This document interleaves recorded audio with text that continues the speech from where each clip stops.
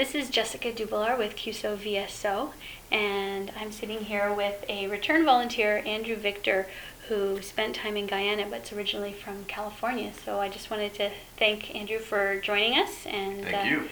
We're glad to have this little chat. So you went to Guyana. What was the purpose of your volunteer trip there? Well, the purpose of any volunteer trip is development.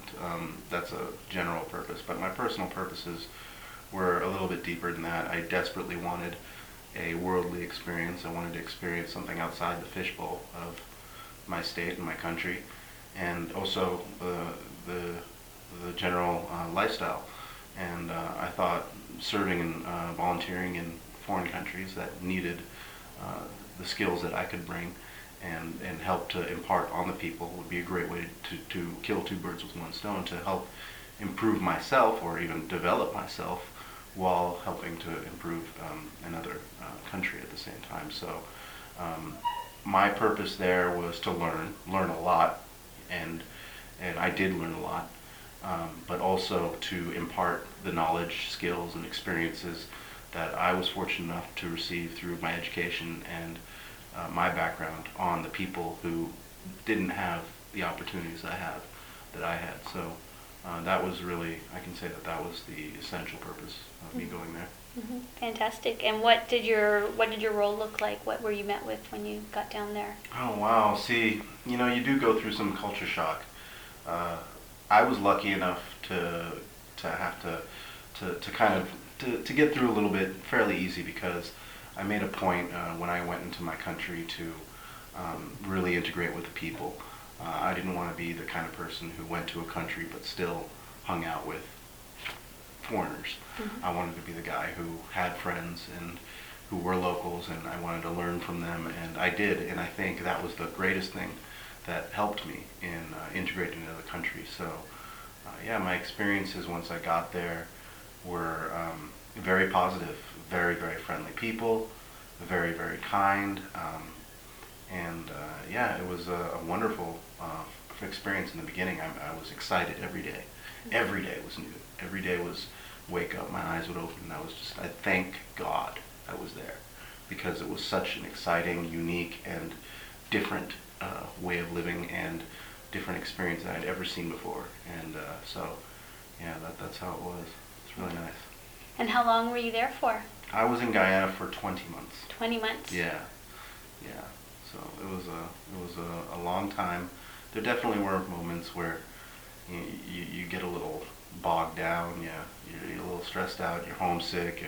You're tired, and the amenities of home are calling. But you just bowl through it, and you rely on friends, and you rely on VSO, and you make sure that there are some locals there to help you through. Mm-hmm. And you keep going. What was most surprising? What you faced there that you weren't expecting? Probably the work. It was, the work was challenging and rewarding, but in ways that I didn't expect. I expected the rewards to be getting work product that I could hold in my hand. I wanted to have so many numbers here and so many people here, and that. But I found that those things were really inconsequential to the smiles on people's faces after they learned something that you taught them, or the empowerment that you gave groups of people, whether it just be teaching kids to read or helping organizations work better and build capacity. And you see the impact of your work, and that is the greatest reward. And the challenges that I experienced that were great. The cultural differences and the approach to work is different. And so when you first start, you can be frustrated that things don't necessarily go your way or go the way that they would back at home. But you adjust, you keep trying, you be persistent, and eventually, if you're lucky, and if you stay with it, it happens. and then the rewards are always worth the challenge, always worth the struggle. So what are you taking back now? What's the most important lesson or change in yourself from this experience? Before I went there, I liked to toy with the word global citizenship, and I said, oh, I'd rather be a global citizen than anything else.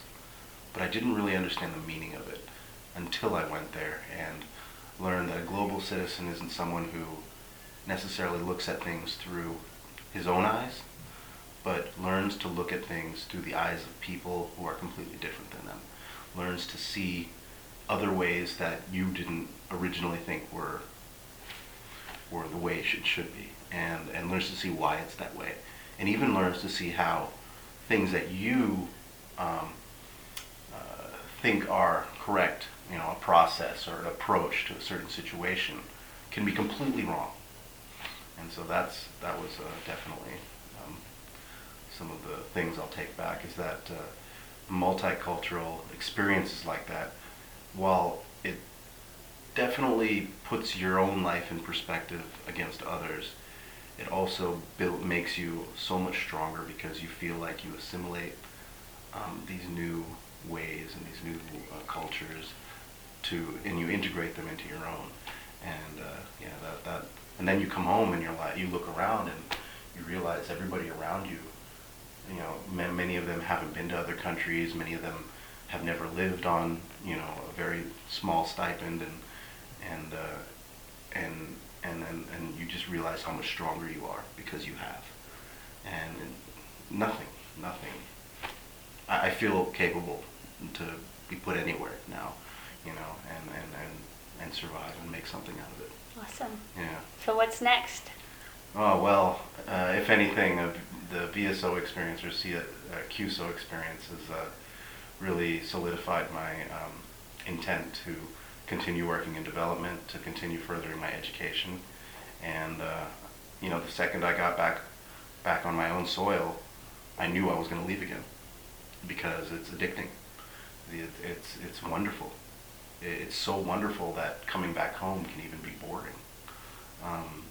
And so, I'm pretty sure the next few years of my life will be getting prepared to leave again and do more work or more service to, developing countries.